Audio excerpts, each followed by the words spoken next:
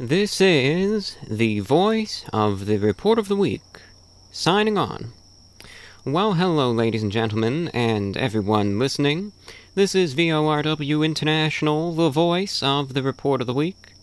We are signing on today, this Thursday, the 11th of April, 2019. Thank you for joining me on today's podcast, this week's podcast. For those of you listening in for the first time, this is a weekly light entertainment show where I just offer my miscellaneous thoughts, feedback, views, opinions, and commentary on a wide variety of issues, some of which I just pluck out of my own mind, others that are suggested by the listening audience. VORW International can be heard a wide variety of ways, online, via iTunes, Spotify, Stitcher, Pocket Casts, Google Play, TuneIn, YouTube, SoundCloud, and other platforms, also on the international shortwave frequencies of 5850 kHz and 7780 kHz. Broadcasts every Thursday on 5950 kHz have been discontinued. Thank you for tuning into this show. Hope you enjoy what it has to offer. Any, first minute feedback, questions, reception reports, all are welcome. Email address is always open, vorwinfo@gmail.com. So, welcome to the program. Welcome to today's show. The 11th of April. Not quite halfway through the month, but we're getting there. We're getting there soon. Starting Monday, obviously, that'll be the official halfway point. To be honest, it feels like 2019 hasn't even started yet, it doesn't even feel, to me anyway, like New Year, It's crazy. Time is just a crazy thing, but I just figure, I'm here for the ride, and I'm just gonna keep on doing my thing. I hope this last week has been a fine one for you. Hope it's been good enough. If it hasn't, and I hope this week to follow will pick up. Even if you had a lousy week, there's always the next week. And, who's to say? You don't know what the future holds. So if it's not the best time for you, hope things pick up, get better. Before we get on to tonight's, this is kind of an exaggeration, but I'm going to say it because it sounds nice. Tonight's feature topic, doesn't that make it sound really, really cool? But that's just, whatever I want to, talk about on my own. Before we get to that, a few miscellaneous notes, and then we have lots of good topics suggested by the listening audience, as we always do. So stay tuned for that. We always have some good discussion and variety guaranteed. First things first, as I always like to mention just at the start, get it out of the way. There have been a few additional scheduling changes made with the program. We used to have 3 airings of this talk program on shortwave, one of which was from 6 to 7 a.m. Eastern on 5950 kHz, and it was beamed kind of to the southwestern U.S., to Texas, Arizona, New Mexico, northern Mexico, and perhaps even southern California. That airing has been discontinued. I pulled the plug on that one. Feedback, not the best, so if costs can be minimized or if that can be used for something else, then it will be. So with that, I pulled the plug on that airing. However, I am adding a new transmission. It'll be from the time of 9 to 10 a.m. Eastern, every Thursday. That's 13 to 14 UTC. It's on the frequency of 15770 kHz. That's 15.770 megahertz. And hopefully it's going to be a good transmission.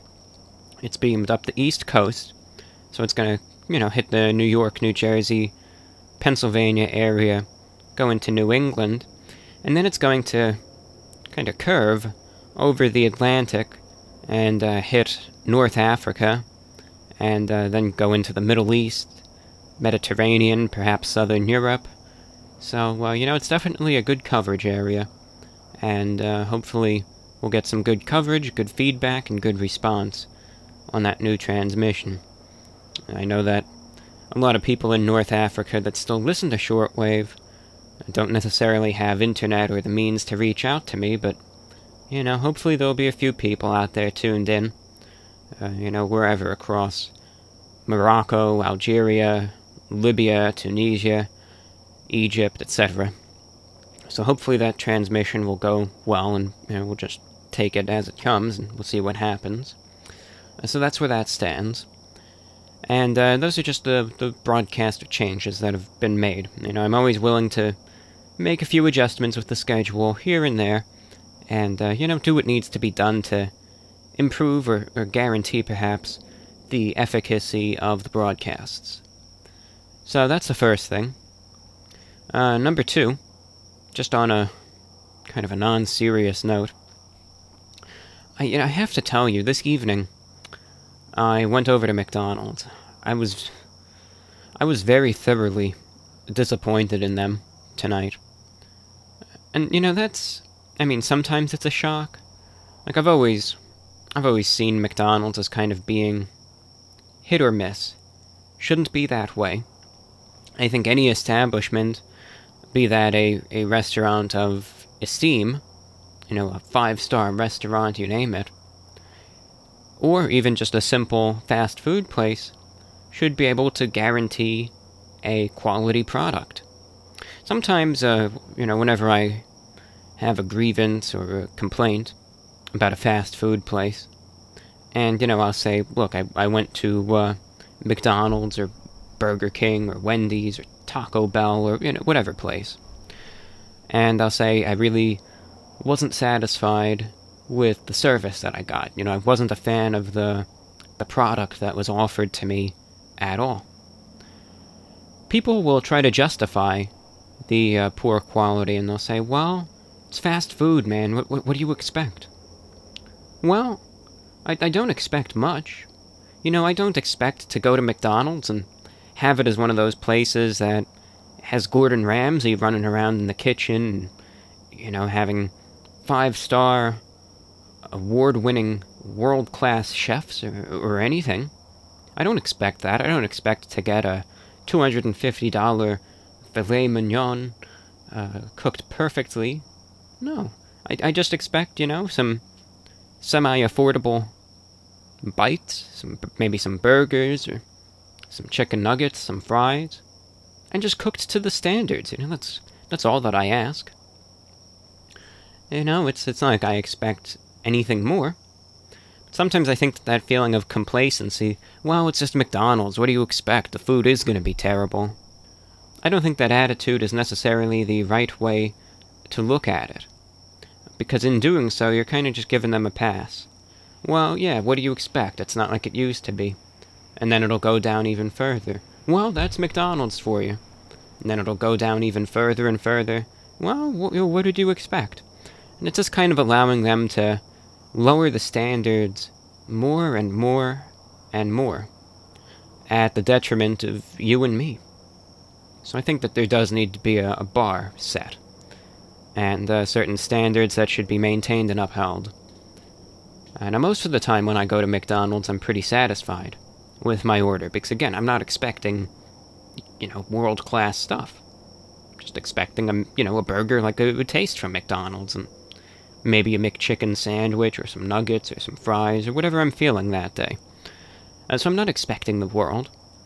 So I went over there tonight before I recorded this program, and I got the bacon Big Mac, which I still have. They're still serving, and I've been a fan of that one anyway. It's, tasted good enough most of the time. Something was really wrong with this one, though. I have to tell you. Something was off about it. Like, the beef patty, it didn't even taste like beef. It's like, you ever have the McDonald's breakfast and get the, whatever, like a sausage McGriddle or McMuffin or whatever they call it, that has the little, breakfast sausage patty on it.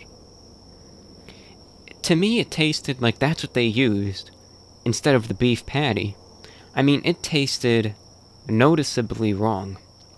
And this was one of the few times that I took like 2 or 3 bites from this Big Mac, and I couldn't eat any more.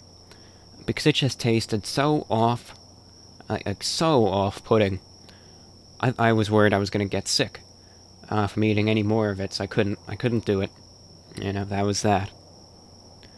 But I mean, I gotta tell you, yeah, not every McDonald's is like this. But it's always something to see the standards just plunging. I mean, just going down and down. And then people just giving them a free pass and saying, yeah, that's McDonald's, what do you expect? Well, I mean, I expect to get a burger that tastes like a burger. That's all that I ask. Just get what's advertised. And not some either patty that isn't even what it's supposed to be, or something that was either so stale or so improperly prepared that it tastes completely off. That's all that I ask. But yeah, I gotta tell you, that was disappointing. So I don't know how. Like, I'm curious. I'm just asking a general question. And if you want to answer this, you can leave a comment, or you can send me an email, vorwinfo@gmail.com. If you're a fast food consumer, you don't need to be a fast food person every day, but if you have a meal a couple times a week, or once a week, or a couple times a month, whatever it is, from these major fast food chains in the United States, how are the standards where you are? Have you noticed it going downhill for you, or is it getting better? Is it getting worse? Is it same as it ever was? Because at least in my circumstance, my situation, the ones that I'm dealing with, I've noticed it going downhill further and further and further. I'm just curious if this is universal, or if it is perhaps only unique to this certain geographic area. It's just something that I've been wondering. It's just a miscellaneous little head-scratcher. Figure I would share it with you, and if you have any input and any observations of your own, always interested in hearing them and, seeing what you have to say. It's always one of the best parts of this show, really, seeing what you guys, the listening audience, what your thoughts and feedback is. So otherwise, keeping this opening little monologue spiel going, I think I'm just going to use this new microphone from now on. That's where that stands. I'm recording it outside tonight. There's been lots of rain and thunderstorm activity, so it cooled things off a little bit, which is nice. But this time I'm recording it late, around 12:21 a.m. And, it's not too loud out here. So again, I mean, I don't know. I know the background noise that this microphone picks up isn't the best, but that's because it's very directional. And I mean, I think that's a good thing. It means I can record in certain circumstances which heretofore I would not be able to. For instance, if let's say there was some construction down the street, and, they were hammering away at something, or let's say there were some dogs barking, or whatever. And with the previous microphone, it would have picked that up. Might not have been the loudest in the world, but it still would be noticeable. Whereas with this one, I think it would still be possible to record, and the background noise would be very muted. But in the background today, we have a few, crickets and nighttime fauna making their noises, their usual conversational chatter. And then there's a few noises of some traffic in the background. You know how sound carries it at night. So just from the highways, the big trucks and everything just going by. Might be able to hear that in the background right there. I don't know. It's probably a big dump truck or a 18-wheeler or whatever flying down the road. Who's to say, anyway. So that's where that stands in regards to background noise and microphone quality. But, I mean, overall, like I said, show after show back, I'm getting used to it now. And you just kind of set the microphone up, get it, situated and hooked up, and then you're good to go. I'm learning the new software and the new programs, and your practice makes perfect. When you start off something new, you're going to stumble, you're going to fall. You're going to make lots of mistakes, but that's okay. That's perfectly normal. As a matter of fact, I think that's more normal than to just start something for the first time and just excel at it. It's fine to make mistakes, because then you can see where you went wrong, where you messed up, and then you can look from that where you can improve going forward. So, always, if you make mistakes, it's not the end of the world. Everyone does, and it can end up being a very valuable learning experience to better yourself, your practice, your service, whatever it is that you do in the future. So it's always a valuable experience. Not to say you should intentionally make mistakes, but if they happen, you can turn that seemingly negative thing into a positive by the way that it is handled after the fact. Alright, before we otherwise get into the big topic today, one thing I've been following, sometimes I do bring up current events, so I check the news, I do enjoy reading the news. Lately I've been, kind of ignoring a lot of the issues politically in the U.S., just because it gets so repetitive, so repetitively incessant. But of course I do try to keep an eye on things and see what's going on, One thing that hasn't really been talked about much, that is going on though, and I guess it is what it is the conflict going on in Libya. Did you hear about that at all recently? Like, I think most of us know about the civil war that happened in Libya back in 2011, when the Gaddafi regime was overthrown, and then it's kind of like after that happened, after the provisional government was kind of set up, everyone forgot about Libya. No one really cares very much about them. But the country of Libya has been in the midst of a civil war since 2014. It's a conflict that is very seldom reported on, but it's such a mess. That's the only way I can put it. Where unfortunately, and this sometimes happens after a regime change, where the provisional government that's put in place after the original government is toppled is very disorganized. And, it's just a very, very loosely tied group of people that maybe had that one singular cause to do away with the original government, but after that everyone has their own vision, their own idea of what should come after it, and as a result that provisional government starts fracturing and splitting up, and then sure enough, fighting happens again. And that's what happened in Libya, where it's the craziest thing, but again, like I explained, it kind of makes sense. Where after Gaddafi was overthrown, everything just fell apart, because you had all these different groups that were trying to claim their power now and trying to get their stake in things and say, look, alright, my group is the government of Libya, we're the ones in charge. And someone else will say, no, my group is. And a third group, no, we are the real government of Libya. That stuff happens. At this point, there are pretty much two different factions in Libya that control different parts of the country. There is the Government of National Accord, which is backed by the United Nations, and then there is the House of Representatives, which is backed by a number of regional powers, as well as some bigger countries such as France, Russia, Saudi Arabia, etc.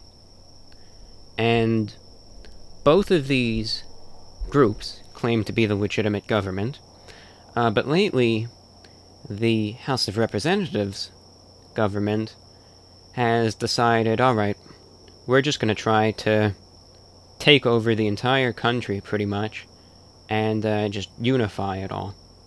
So lately there's been lots of fighting going on over there, because they decided, alright, we're going to go and try and launch this major offensive at the city of Tripoli. Not to be confused with the city in Lebanon, but Tripoli, Libya, which has a population of roughly 1.2 million people. So, I mean, it's a large city. It's the de facto capital, which the other side there controls. But the House of Representatives government said, we're going to try and take over this city. Well, because there's really no organization at all, there's just been lots of just very messy fighting going on the last few days. It's not like full-blown tanks or warfare, it's more like you've been seeing lately. This is just the way that it is nowadays.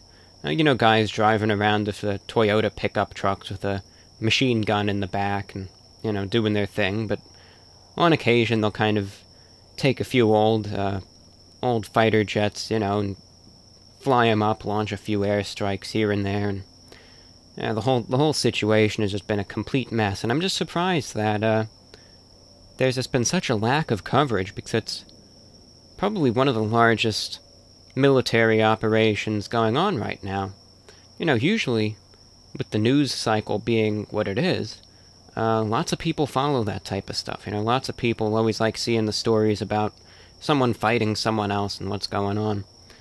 Even the conflict that was going on in Jammu and Kashmir in India, between India and Pakistan, even though that wasn't covered to an extreme level, it was still talked about. It still got the news going. And, of course, all the stuff going on in Syria, people were talking about that. But Libya, maybe the other day when the airstrikes were done on the one airport in Tripoli, the last active one, that kind of got the news for maybe like a couple hours, but that was it. But there's stuff going on continuously. And it's just such an odd situation. Where also in these times, usually you have, all these world powers telling them to knock it off and to stop, or we're going to intervene, we're going to be the world police, and we're just going to start bombing everyone there to put an end to it, and this and that and the other thing. The way it goes. But this time around, no one's doing anything. It's like the ideology is just, alright, you guys fight it out, go to town, and you do what you gotta do. Weirdest thing. It's just so odd, but that's, it's such a dejected country. It's the only way to describe Libya, and I hate calling it that because it's a beautiful place. But at this point in time, that's what it is. No one really cares about them. They're forgotten and in dismal shape. But I hope one day, once the fighting is over, and whoever ends up winning, I just hope that there ends up being a rebuilding process, and the quality of life hopefully goes up. Many times it's not the case, but you could always try to hope for the best, but anyway, that's just one thing that I just wanted to share with all of you, because I just find it anyway to be an important current event, and when I see something that's so seldom discussed, I just want to bring it up for at least a few minutes in the show. Now on to the main feature of the program, what I wanted to talk about. And this came to my attention. It was actually by a number of questions. So at first I was going to make this just one of the listener-suggested topics. But coincidentally, I think I had either 3 or 4 different emails come in, all suggesting pretty much the same topic, or at least variants of it. And I thought to myself, okay, well, if it's been suggested this much, I'm sure that there's other people that might want to hear about it, and, just weren't vocal. So I'm just going to kind of give my own spin to it, and just address it as the main subject for today's program. A lot of people wanted to know my take on smartphones and, just essentially internet-connected devices being used by kids.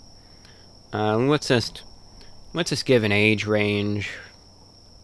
I don't know, what sounds good? Let's say from 3 to 13, We'll just keep it at that 10-year span, which is probably the most formative span of time that there probably is in one's life when it comes down to physical and mental development. You compare from age of 3 to 13, the amount of change that happens in those 10 years. Because then you look at 13 to 23, alright, there still is a lot of change, but not as much as there was in that prior age range. And then, you go from 23 to 33, less, and 33 to 43, it's pretty much just stabilized, and, then it's usually just life events that end up changing one's circumstance, and so on and so forth. And people were saying, well, what are your thoughts with, kids owning smartphones at such a young age? Do you support it? Are you against it? Are you an advocate of it? Or are you in vehement objection to it? What are your thoughts? And, at first I thought I was going to have an easy answer to it. But it's a lot more complicated than you'd initially think. Because my gut reaction would be, well, I think that smartphones shouldn't be given to young kids. And maybe after the age of, let's just say 9 or 10, maybe, but they should perhaps have some sort of parental controls. But that solution is not anywhere close to being as easy as it sounds. Because then you start factoring in some of the variables. It doesn't work out that easily. And then, the more you think about it, the more you even wonder, is there even an answer to that question? Is there even a given solution? Because the biggest issue with smartphones and tablets, computers, you name it, whatever, I'll just say internet-connected device someone has, is that it can be an exceptionally beneficial tool, but at the same time, it can be extremely detrimental to one's health, especially mentally, sometimes even physically. Is there a balance? A lot of the time, one thing cancels the other out. You just look at the internet. This is just from a general perspective, right? There is so much incredible good on the internet. So many good resources for help, entertainment, enjoyment, pursuit of knowledge, information. Yet at the very same time, there are just so many disgusting things out there as well. And when it's such a double-edged sword like that, I don't think there is any possible way anymore to be able to find that balance of being able to keep the good and do away with the bad. There's no way. There is absolutely no way for that to be done anymore. So, that's where the problem lies. Number one, what age, if any, is suitable for young people and kids to own smartphones? And number two, how do you go about it? So I've been doing a lot of thinking about that these last few days. First things first, an admission must be made. The way that kids today grow up, again, during those very formative years, has been irrevocably changed. There is no denying that. And there's nothing that can bring, the days when kids played outside all the time, didn't use computers and this and that. There's no way to bring that back. That's just trying to do so, unfortunately, is a lost cause today. Because the internet is the cornerstone of society today. At all ages, at all levels. And that's just the way that it is. So to try to block it out entirely would be completely counterintuitive. And that would be just as harmful, I think, to, a kid growing up today in long term, as it is that they would go on the internet, roam free, and find all this terrible stuff. Be a different type of harm, but it would still be damaging. So blocking it entirely, I don't think that's an option. I don't think that's going to happen. Then you gotta ask yourself, okay, well, that's off the table. When do kids, when should they get a smartphone? And that's the toughest question of it all. Maybe at the age of 10. That's what first comes to mind. But, you see kids as young as 3 being given a tablet, or a smartphone, or whatever. And there's certain types of platforms that try to be safe for kids. Like, you see YouTube Kids, right? Where you can watch the children's videos and whatever, could keep the kid occupied. But things will still slip through the cracks. And while the child might not be completely literate, a lot of young kids know a lot more about, social media, whatever, than you would ever expect them to at such a young age. And I could guarantee you, 100%, there are 6-year-olds out there that are probably dozens of times more savvy than I am when it comes to social media. And, it's like I feel like I'm giving this monologue like I'm 70 years old, but I could guarantee you that there are 6-year-olds out there that know more about whatever is trending on social media and know how to navigate this and do this and that and the other thing than I myself do. So, it's baffling, but it's so puzzling. My solution, and what my take, I would say that I think that a full smartphone should perhaps be given to kids at the age of 10. And again, they should try to have some sort of parental controls. Look, the honest answer is that parental controls aren't going to work. They aren't. The kid wants to find something, he or she is going to find it. And they're going to find a way to navigate around those parental controls. But hopefully, it'll still be a way to at least try. Not necessarily 100% successfully, but nonetheless to try to block out some of the most abhorrent material on the internet from, just damaging the poor kid's mind. There's no need for a child to be watching videos of someone getting killed or some bloodbath or some extremely charged political rant. You name it. There's no need for any of that, if you ask me. I think that is extremely damaging to the kid's mind, psyche, you name it, than people would think. So, that's the best solution I could think of, but in the end, I don't even know if there is one. I'm just gonna play devil's advocate, right?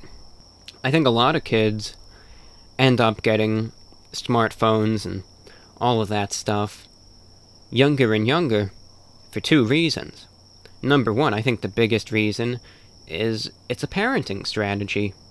Mommy and daddy are overworked. They don't have as much time as what used to be years ago to be able to raise the kid, and they might not want to pay for a nanny or a daycare or whatever. So the best way to keep the kid occupied, give them a smartphone. And let them watch YouTube videos all day, or play games, or whatever. Look around on this site or the other. You don't have the time to regulate it, but, it keeps the kid busy, and, keeps them looking at something and watching something, and that's that.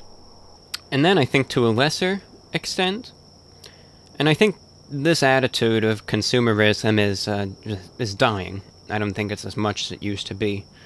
But there was a time, anyway, when smartphones were, and I think in some cases still are, seen as a status symbol.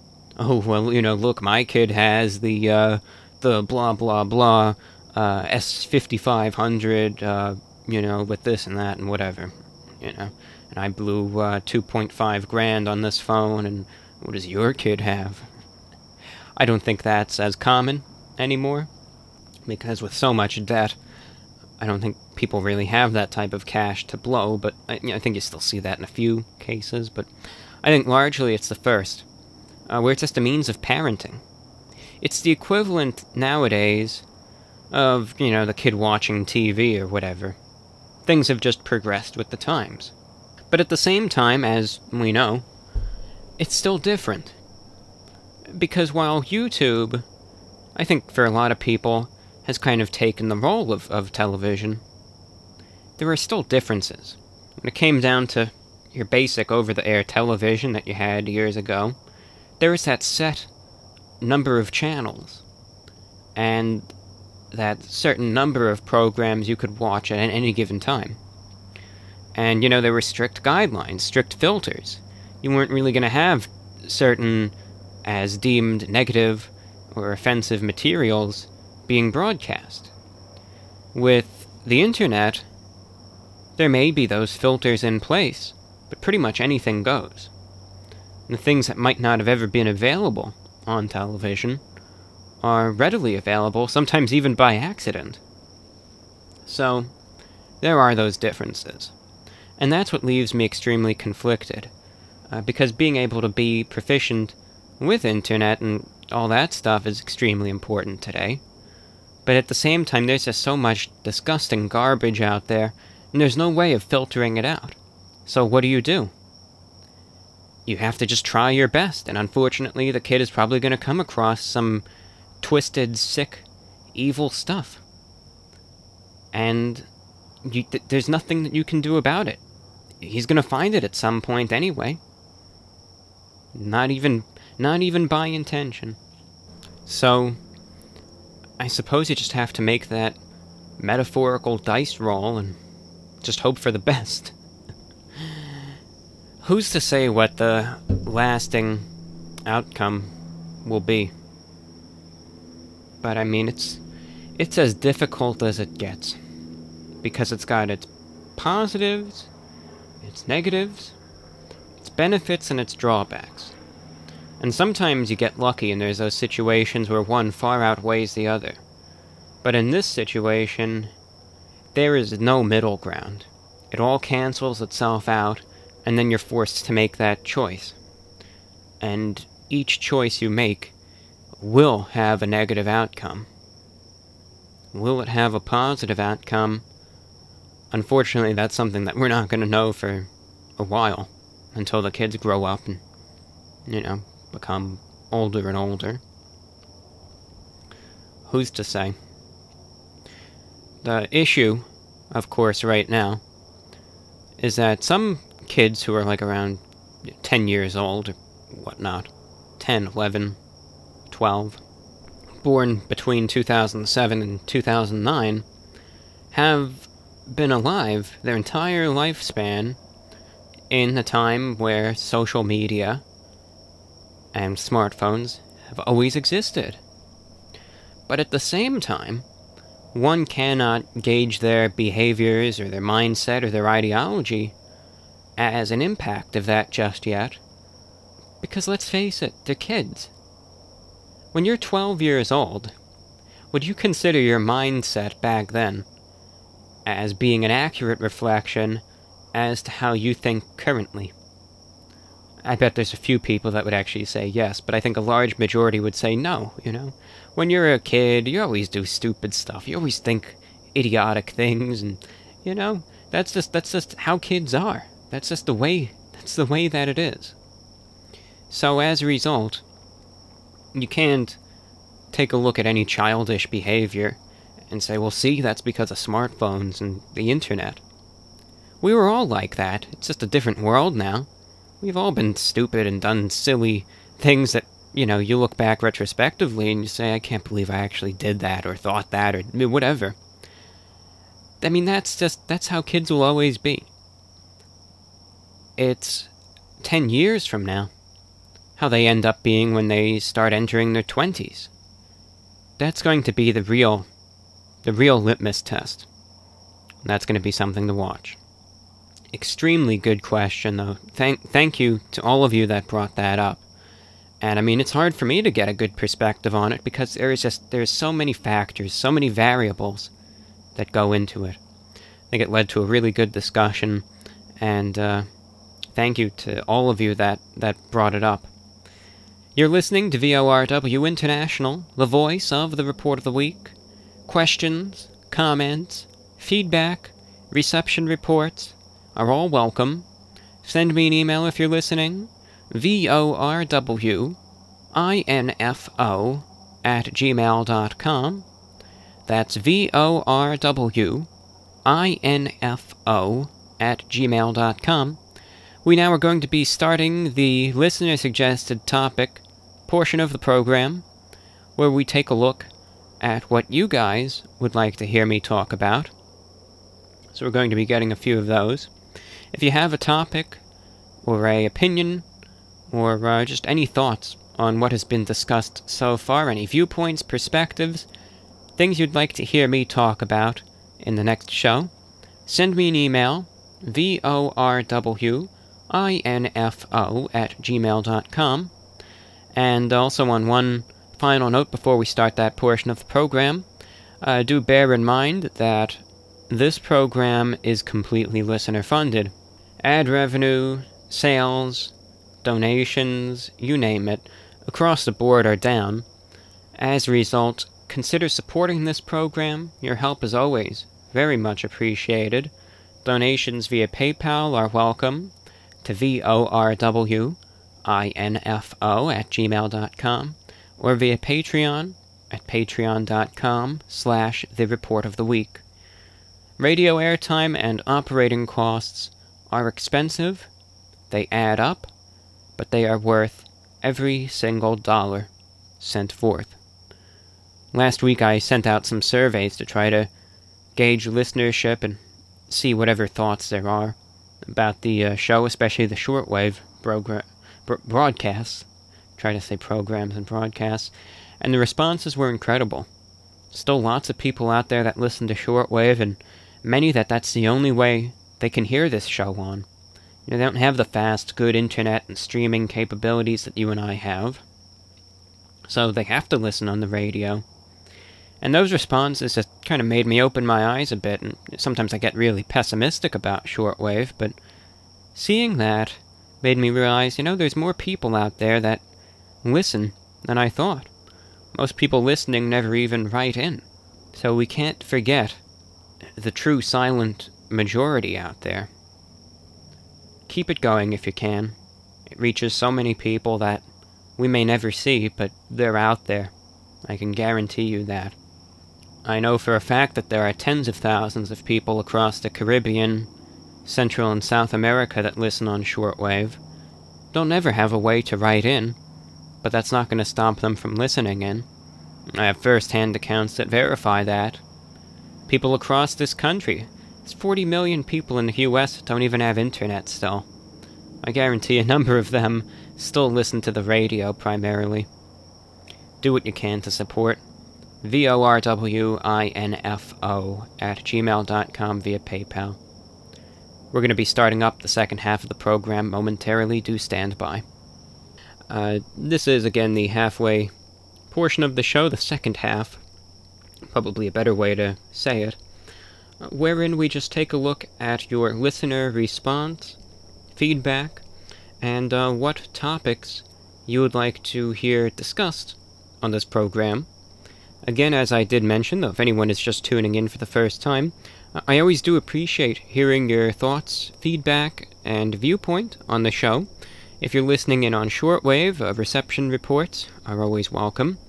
And if there's a topic you want to hear me talk about, always email VORWINFO@gmail.com. Well, let's shout out a few listeners before anything else. I want to say hello to Shane in New York City, Ricky in Texas, Norm in New Hampshire, and Norman in Miami, Florida, all listening in online. And last week we had a good amount of shortwave listeners. I don't know if conditions were good or if just people were writing in. I want to say hello to Vivian in Raleigh, North Carolina, listening in on 7780 kilohertz, Mary in Halifax, Massachusetts, and Greg on the east coast of Florida, all of them listening in on 7780. The frequency of 5850 kilohertz also was great. We heard from Brian in Cranbrook, British Columbia, Canada, Grant in Green Bay, Wisconsin, Neil in Kenosha, Wisconsin, Doug in Cumming, Georgia, Frank in eastern Montana, and Bill in Ohio, all of them listening in on 5850. And we also heard from Pastor Cody in Texas, who was tuned in on 5950 kilohertz. Like I mentioned, that broadcast is now discontinued, so hopefully he'll be able to catch the show on 5850, which is usually a viable alternative for the state of Texas and all of Western North America. With that being said, we have a lot of topics coming in. Some of them, as always, are, serious. Some of them are more lighthearted, and it's just a good mix coming up. So without further ado, dear listeners, let us begin. Our first topic comes from, I believe, Brandon. I'm pretty sure that. If I got your name wrong, I apologize. He says, I have a question for you. Is Hungry Howie's a local chain? The reason I ask is because I've only seen one, and it was in Bradenton, Florida. Have you ever eaten inside one? I found it appalling. The tables were covered in slime, and there were children tearing around. They were leaving trails of trash and marinara sauce. It was a horrible time. Also, the breadsticks are perfectly rectangular, which strikes me as odd. Usually they puff up and become rounded. Makes you wonder. Thank you, Brandon, for your question. Hungry Howie's is a regional chain. I always like to say that there's like three types of chain restaurants, right? There are local, regional, and then, national, international. So, for instance, like a local chain would be a place that maybe has between, 2 and maybe 24 establishments that are all just in a specific area, right? Let's say if it was just in the central Florida area. A regional chain might have, 100 restaurants that would be all throughout the state of Florida, and then a few that are in maybe Georgia, a couple in Alabama, etc., etc. And then a national, international chain would be, like McDonald's. I mean, they're everywhere. So Hungry Howie's is a regional chain. Before I began this segment, I was looking up on the maps, trying to find out where all the locations are. There are lots of Hungry Howie locations in Florida, a lot of them in Michigan and Ohio as well, and then there's a couple that are scattered throughout other parts of the country. From personal experience, Hungry Howie's is terrible. And there's not too many places, especially pizza places, that I would say that, because I like my pizza. Hungry Howie's is terrible. I mean, that's the only way I can describe it. I didn't have the high honor, like you did, to actually dine inside one of them. I just do carry-out. But, I mean, it was terrible. Food was not good at all. Sauce was just like tomato paste. It was garbage. The only reason I went there normally was because of this spicy marinara sauce that they had, and then I got rid of that. And I haven't been there since. The staff was rude, very inconsiderate, very mean. It's just, they kind of have this just, attitude where, I don't care about you, just give me your money and leave. Not welcoming in the least. And, I don't know, people say that it's affordable, but every single time I would go there, just to get a single pizza, they would charge me close to $20. People were saying they can get a pizza for $5 there. I don't know how, but it was grossly overpriced. And, very disappointed. So, I'm pretty sure it's just a regional chain. but I would say one of my least favorite chain restaurants for pizza. You know, I am not a fan of Hungry Howie's, admittedly, so you're not alone in your bad experience, because I've had many bad experiences at Hungry Howie's, upon which I have no desire in the least to go back.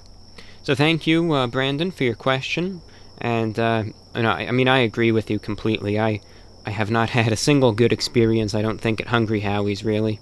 At least lately. You know, maybe one or two good times in the past, but, nothing good in recent times. Next, we hear from Nathan. He says, I've been regularly listening to your podcasts, and I do enjoy them. I was wondering your thoughts about deep-sea myths and monsters. Thank you, Nathan, for your question. And this might have been something that I discussed in the past. You know, the ocean is one of those places that is so unexplored. Especially the deep, the deep sea. There's so much of it out there, and so little of it has actually been, marked down and jotted down, etc. Who knows? Who knows if such, any large undiscovered sea life does exist out there. You would be surprised. Who's to say? I think sometimes we just vastly underestimate the size of the ocean. Even if it was just an inch deep, right? The amount that there would still be water covering.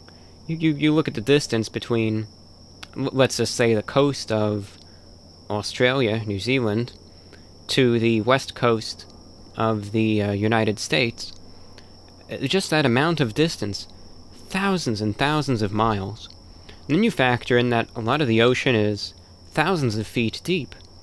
The amount of things that can be there is incredible.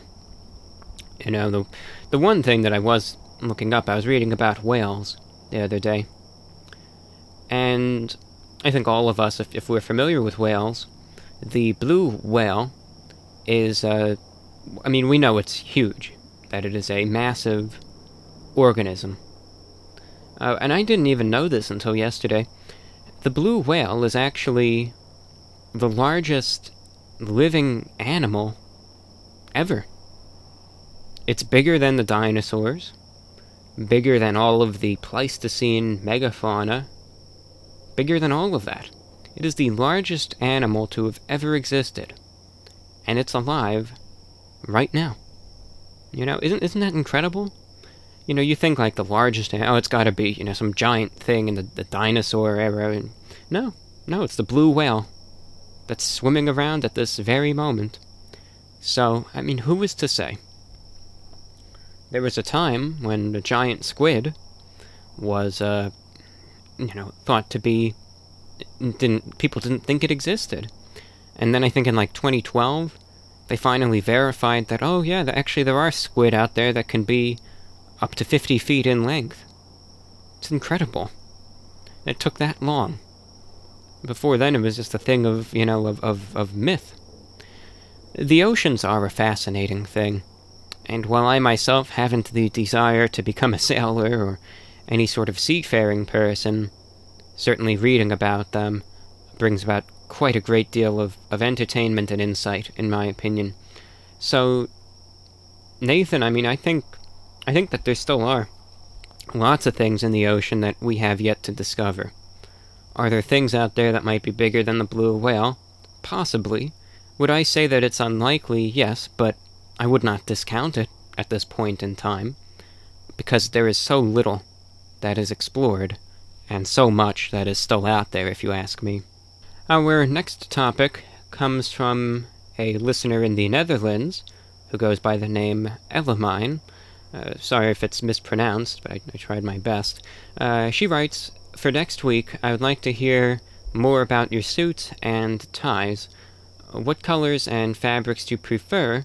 Or maybe you don't have a preference at all. Thank you for your question. When it comes down to the sartorial realm of things, my clothing, what I wear, a lot of the time I go with a more traditional approach. Meaning that I usually wear more darker color items, and just more, not too many loud colors.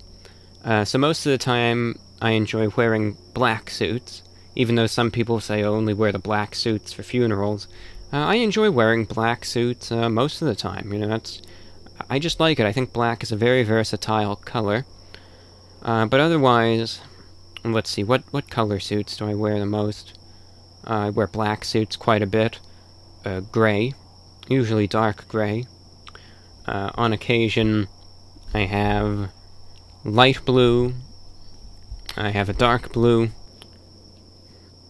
But I mean, I also have a brown suit, and one that's kind of like a very subdued green, like maybe like an olive, green suit. But most of the time, it's just very muted colors. As for fabric, I would just say the one fabric that I hate and that I never want to get a suit in is polyester, like those god-awful 70s suits, like those disco-era suits. Terrible. That's just an awful material, in my opinion. I mean, in the end, I think when it comes down to clothing, anyone could wear what they want to wear. I mean, look, if you want to wear, whatever, a mid-90s suit that looks really dated and, old by today's standards, wear it. If you want to do one of the ultimate fashion faux pas and wear suspenders and a belt, I'm not gonna ridicule you for that. Some people will, but I don't care. So I mean, it's all up to what you want to wear. That's just my personal preference. But if someone wants to just wear those 1970s era suits all the time, that's fine too. So thank you for your question, and let's see what else we have. What other questions do we have? Marty checks in.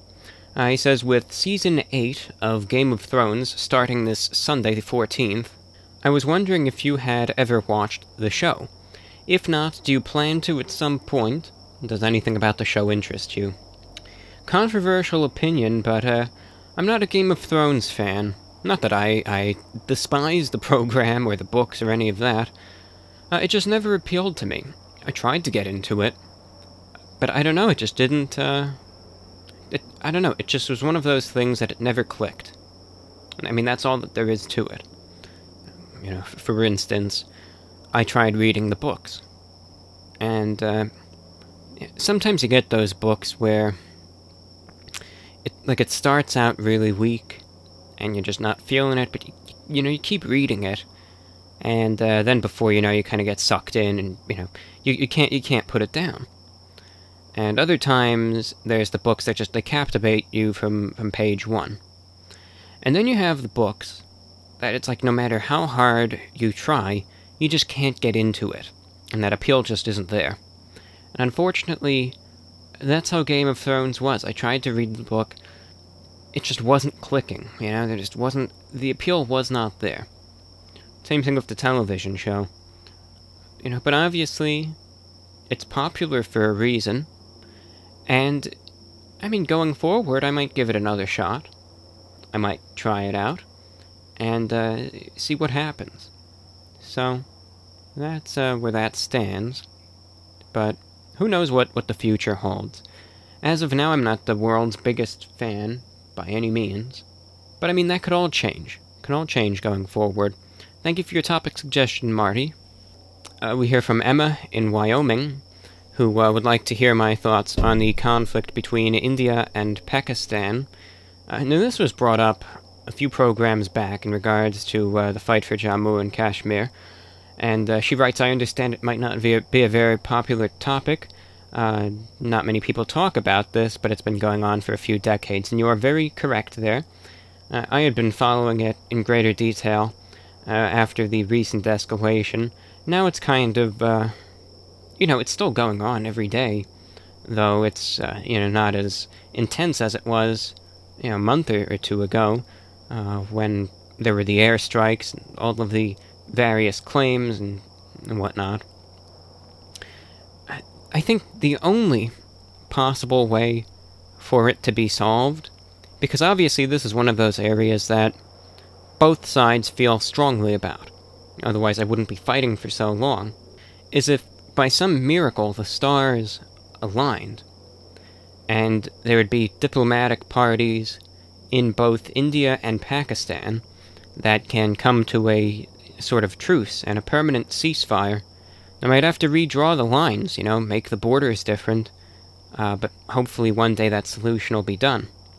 Until then, though, there's a lot of just extreme nationalism in both of those countries, where, neither side is going to give in. So that presents a very difficult situation, almost to the part where it just becomes a complete impasse, and nothing really can be done. Which is why, the line of control is what it is, and, there's still exchanges from one side to the next, practically on a daily basis, in the ceasefire violations. So a diplomatic solution, probably the only way it can be done. Because if you were trying to say, well, what about a full-scale takeover? Well, theoretically, obviously, one wins, and, that might solve one thing, but you're still going to have, I think, then millions of disgruntled, putting it as an understatement, individuals who would probably perhaps even result to guerrilla warfare. It's obviously done already, but it would be even worse, so that wouldn't be a solution. Only thing I can see as a diplomatic, peaceful solution, and you'd have to have both sides on board, which seems quite unlikely at this point in time. Thank you, Emma, for your topic suggestion. Now moving over to a few philosophical, sociological topics. We hear from Sam in London. Do you think mental illness is stigmatized still in today's society? Besides talking about it, what other ways do you feel could negate that stigmatism? Thank you for your topic suggestion. I do believe that mental illness is stigmatized still. And I think it all comes down to what specifically it is. Because obviously, to say, well, mental illness, right? Well, obviously that's true, but then there's, of course, all different types of mental illness, right? And there's all different severities. So, you could have depression. You can have severe, clinical depression. You can have dysthymia, chronic depression. So there are all those different, number one, types even just of depression. Then you could have anxiety. You could have panic attack. There's so many things. You could have bipolar disorder. You can have schizophrenia. You can have post-traumatic stress disorder, PTSD. You can have obsessive-compulsive disorder. All sorts of personality disorders, borderline personality disorder, eating disorders, you name it. So there are so many types of mental illnesses that are out there. As a result of that, I think there are certain ones that are kind of less stigmatized today than they were, a number of years ago. For instance, I would say certain types of anxiety and depression are looked upon a little easier. By that I mean a little less critical from the general public than they were several years ago. But I think that a lot of the other ones, and also depending on the severity, aren't. And I think the issue with that, unfortunately, stems from a lack of understanding from the public at large. Now, sometimes that's intentional, right? Sometimes you have people that they just don't care. You just go deal with it, right?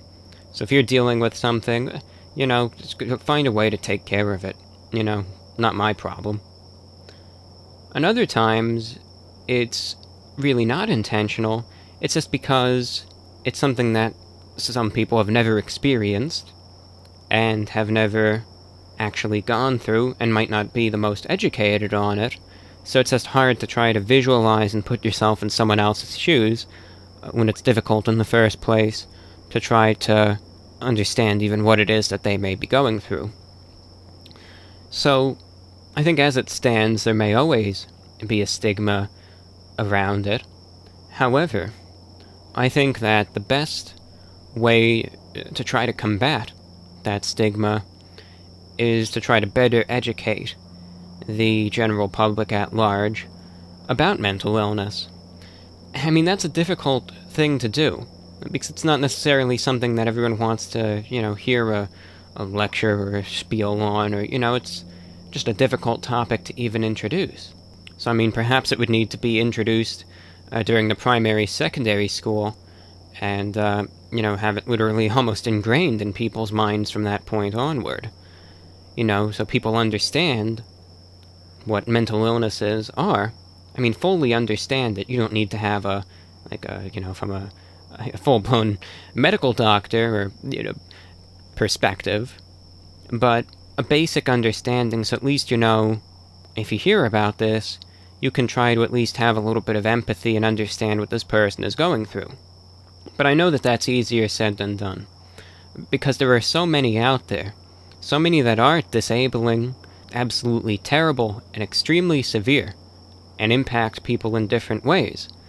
Because of that, because of how different those circumstances are, it's a difficult thing to completely digest.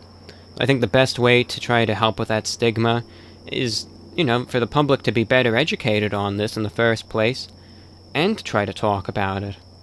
But unfortunately, I think there will always be some forms of discrimination toward people that do deal with mental illnesses, where, you could be talking to someone, and, they'll be fine, and then the moment if you bring up the fact that, in one way or another, that you have this or deal with that, all of a sudden now they'll start talking to you like you're just a child, like you're stupid. Just because you have this or that, then clearly you're mentally slow. And, that might be a way that people are trying to, in their mind, help you or deal with you, but in the end it just comes down as quite rude and condescending, and really anything but understanding. It's more frustrating than anything else. So unfortunately, there's so much balance that would need to be attained that I just think that having that awareness, that education of it all is the best way to try to combat stigmatization. However, like I said, there will always be people that either just don't know how to handle it, don't have any empathy, or don't care. And unfortunately, you can't fix that. But better awareness and education and understanding at large is probably the best way to try to combat that and get larger portions of the population to be more understanding. Thank you, Sam, for your topic suggestion. We next hear from Brad, who writes the following. I'm quite a young viewer, just about to hit my 20s, and I've been thinking a lot about wasted time recently. I don't want to look back in a few decades and say I wasted my youth, and in general, I don't want to waste a lot of time in my life when I could be productive instead. Constantly worrying about it makes me unhappy, though, and I'm conflicted about what to do. I understand, it's a conflicting situation. I think in large it stems down to just the general ideology of trying to live your life to the fullest, And the thing with that is, again, everyone has a different definition of living, a full life. I mean, let's face it. I think this is a good thing, to be honest. Could you imagine, if everyone suddenly found out how much time they have left in this world? It would be insane. So I think, number one, having that knowledge that you're never really going to know when you're going to depart is for the better, firstly. Secondly, in regards to living a full life, everyone has a different definition of that. So some people will say, well, I will only consider having lived a full life, productive life, whatever, if I visit all 7 continents and visit every great landmark and try and become rich and get $1 million and this and that and the other thing. Other people will say, I think I lived a full life if I'm happy. I don't necessarily have to visit the whole world, but if I find a place and, I'm just happy with life, and I might not be the richest person or have the most, but I'm happy. I might say that's a full life. Other people will try and, it all depends. Everyone has their own definition of living a full life. When it comes, though, to time and trying to make the most of it, the best thing to do is, even if you are stuck in a very rigid routine, so let's just say, you end up having to deal with class, and then after that you end up getting, a 9-to-5 job, and you don't have much free time, still try and make the most out of the little things each day. Like, for instance, if the weather is good, just try to take it in a little bit, or if there's some good music you like, try and take that in.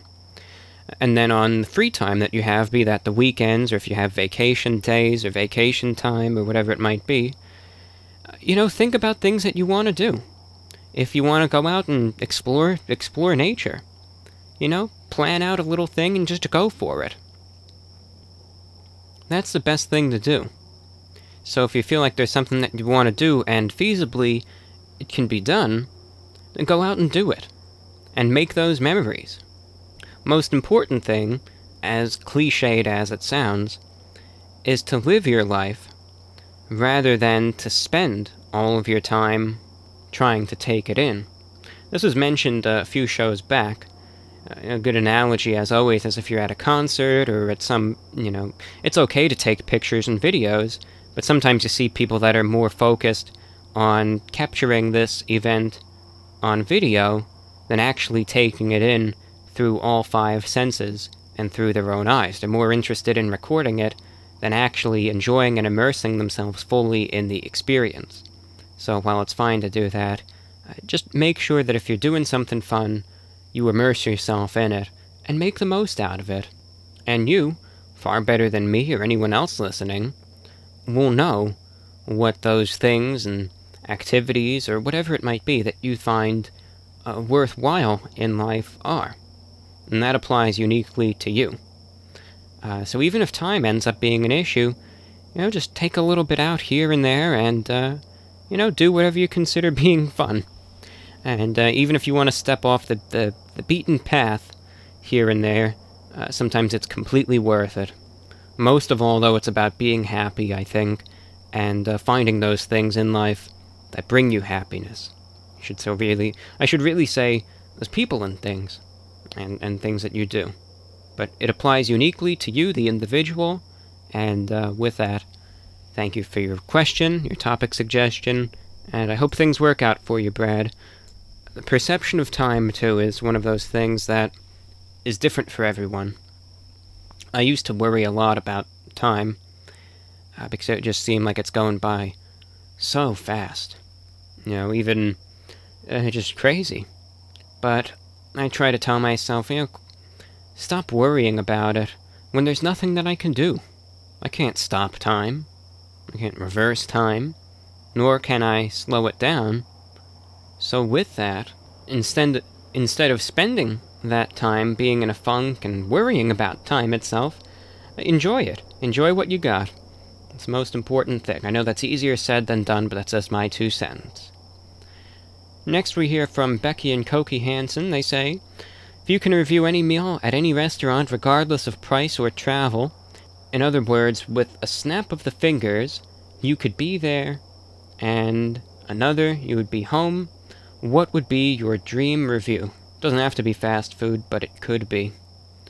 It's an interesting question, and while one place doesn't necessarily just, come to mind like that, I have a feeling that it would either be like a really, really good restaurant, like a full-blown, I'm talking just like one of the best in the world, and I'd get like a premium steak or something, like just the best of the best, just to try it for the heck of it and just see how good this really ends up being.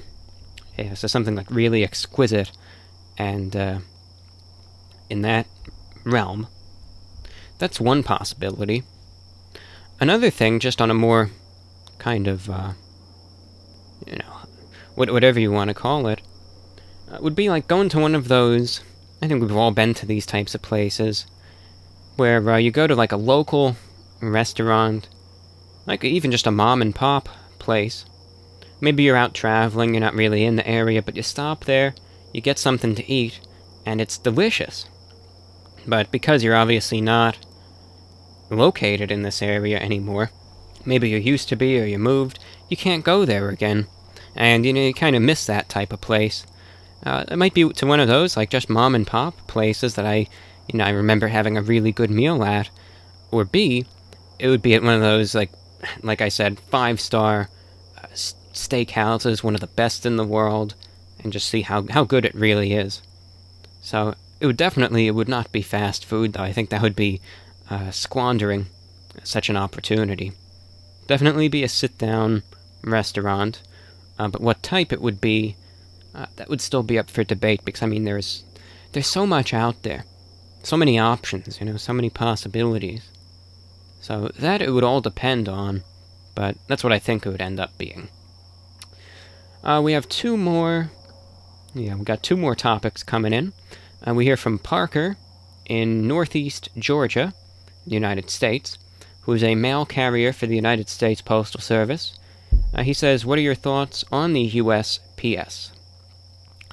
I think that despite all of the, how everything is done electronically, postal mail still has its place in this day and age. And as a result of that, the USPS is still very necessary. There are still times where you do need to send out letters or receive them, especially when it comes down to paying your bills or formal documents, you name it. It's still done in paper. If you have to mail a package, sometimes people use FedEx or UPS or whatever, any other service, but sometimes they still use the USPS. I think it is a very valuable service, and I think it needs more funding, to be honest. Keeps getting cut back, and what always gets me now are just abysmal hours at the post office nowadays. Where I even checked, there's one post office that's open for like 2 hours a day, and that's it. And so many post offices nowadays just close at 5 p.m. What about all the individuals who get off of work at 5 or 6 p.m.? What about them? So I think more funding does need to be put toward the post office, if anything, to be able to expand the hours and offer some better services, because it's still a very, very valuable thing, even today. I think it will be for years to come, even with Amazon and Amazon deliveries and all of that. The USPS still has its place, and I just think it should be better taken care of, because without it, people might not think about it very much. I think it would have severe consequences. So, that's just my 2 cents. And then on a final note, we hear from Raphael, who has the following topic. He says, could you just offer your thoughts about kind of getting out of the past? By that he kind of means, like, if I have a certain way of thinking, he said, you mentioned, I'm paraphrasing here, he said, for instance, where you said that change isn't necessarily a bad thing, how can I kind of get my mind out of this old mindset or way of doing things and try to embrace something new? That always is difficult, because especially when it comes down to routine or a certain way of thinking, when it's something that you've been doing for so long, it becomes second nature. The best thing to do is to keep trying to catch yourself. And it's going to be tough, because you're going to keep going back to the old ways. That's going to keep happening. But every time, try and stop yourself. Now look, there's going to be times where you're not even going to realize it. And I understand that. But if there are times when you consciously realize that you did make that mistake and, you want to try and avoid that, catch yourself and try and even just tell yourself, shoot, I gotta redo that, or try and look at this differently, or next time just consciously try to force yourself to adopt this different way of doing things. One other thing is to try to assess what the benefits would be of pursuing this new activity or means of going about your business and your life, and the drawbacks of continuing as you are. So, for instance, sit down for a minute, write it down, note it down in your mind, whatever works for you, and ask yourself, if I keep going on this current course, and I don't change, what bad things are going to happen? And if I change my path and go about this new thing, what good things will come about? Sometimes being able to write that down, get it out, and be able to address directly the benefits and drawbacks can serve as a means of motivation. You could even look at the benefits of whatever it is, use that as a means of incentivizing yourself, thinking, all right, well, if I start going about, this new way of doing things, look, see, this is what can happen, and this is how things can get better, and I can do this now, and I can do that, and I could have more time enjoying whatever. And you can use that as an incentive for trying to carry out this new thing. So that's just a suggestion, but it might not be the world's greatest, but it's a suggestion nonetheless. With that, dear listeners, I'm going to be wrapping up today's broadcast of VORW International. Again, on a final note, if you have any questions, comments, pieces of feedback, reception reports, and topic suggestions, what do you want to hear me talk about in the next show? Send me an email, vorwinfo@gmail.com. And if you don't have any topic suggestions, that's perfectly fine too. Just drop a line and say hello, vorwinfo@gmail.com. Help keep this show going, as always, by donating via PayPal to vorwinfo@gmail.com or via Patreon, patreon.com/thereportoftheweek. With that, I hope you can tune in again next week, this same time and frequency, 7780 kHz to Eastern North America and Europe, 5850 kHz across the North American continent, online via TuneIn, Spotify, iTunes, Stitcher, Pocket Casts, Google Play, YouTube, and SoundCloud. Hope you can tune in again. With that, thank you for listening. Do take care. We shall meet again Thursday, the 18th of April, 2019. This is VORW. And on one final note, I always would like to mention this broadcast is brought to you by Database Pros for HR databases, HOA databases, and more great database software. Check them out, db-pros.com.